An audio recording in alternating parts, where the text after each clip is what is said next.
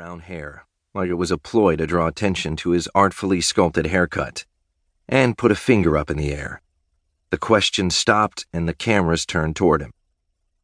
"We're very pleased the judge agreed that the police violated my client's Fourth Amendment right to privacy with their illegal search," Amato said. "Mr. Scott is innocent of these heinous crimes. He looks forward to returning to his routine, as well as seeing the real killer brought to justice.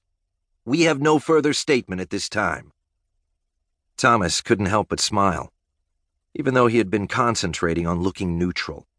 Amato warned him that every newspaper tomorrow would run a picture of his face on the front page, and his expression would be endlessly analyzed. Plus, he knew how he looked. His nickname in high school was Caveman, thanks to his heavy brow and big hands. Losing most of his hair in the last few years hadn't helped anything.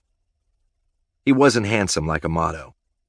The guy was young, probably no more than 30, but he was confident and smooth. He looked like the kind of lawyer you saw on television.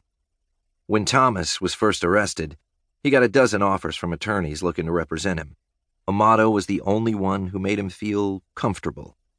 It helped that Amato offered to take the case pro bono, too. But while he was good, he wasn't that good.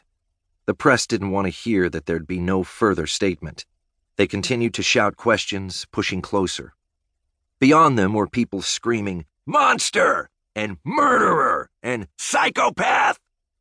Thomas felt like if the press wasn't in between him and them, the crowd would tear him apart.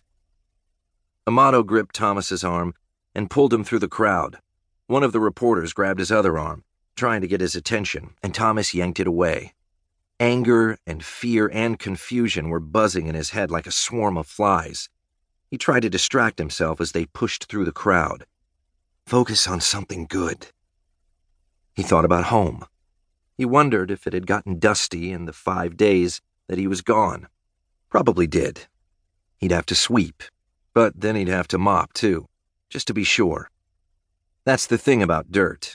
It's a constant battle just to keep it at bay. He thought about his bathroom, too, his clean bathroom.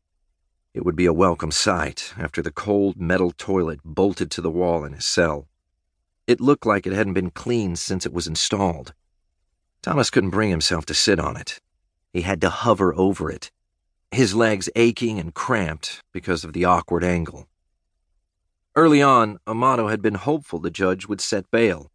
But given the high-profile nature of the case and the clear and present danger to the community, Thomas was remanded to Rikers Island. Amato warned him it wasn't going to be a pleasant visit, that anyone who was believed to have perpetrated violence against children wasn't safe in a prison setting. There was a hierarchy, and an alleged child murderer would be at the bottom. That became clear on the first day. Thomas was waiting to use the phone to call Amato when a young man called him a kitty killer and cracked him in the jaw. He went tumbling to the floor, and a group of inmates surrounded him. Through their kicking feet, he could see one guard rushing to help him, and another guard step in his way, to make him wait, to give the inmates a few minutes to beat on him. After a doctor, who wouldn't look Thomas in the eye, confirmed that he didn't have any cracked ribs or internal bleeding, the guards decided to put him in solitary confinement. The Bing, people called it. It was a small room with a cot, a thin foam mattress, and a toilet sink combo. He was alone for 23 hours a day.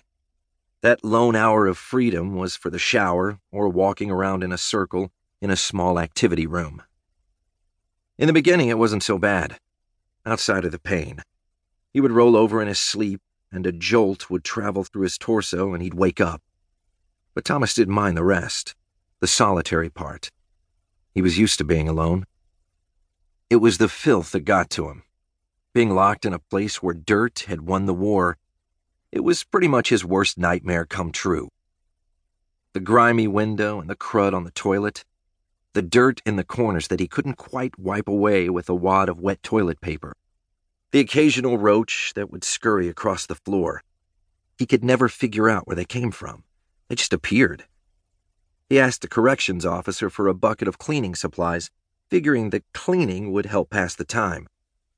The officer just laughed at him. Thomas didn't understand.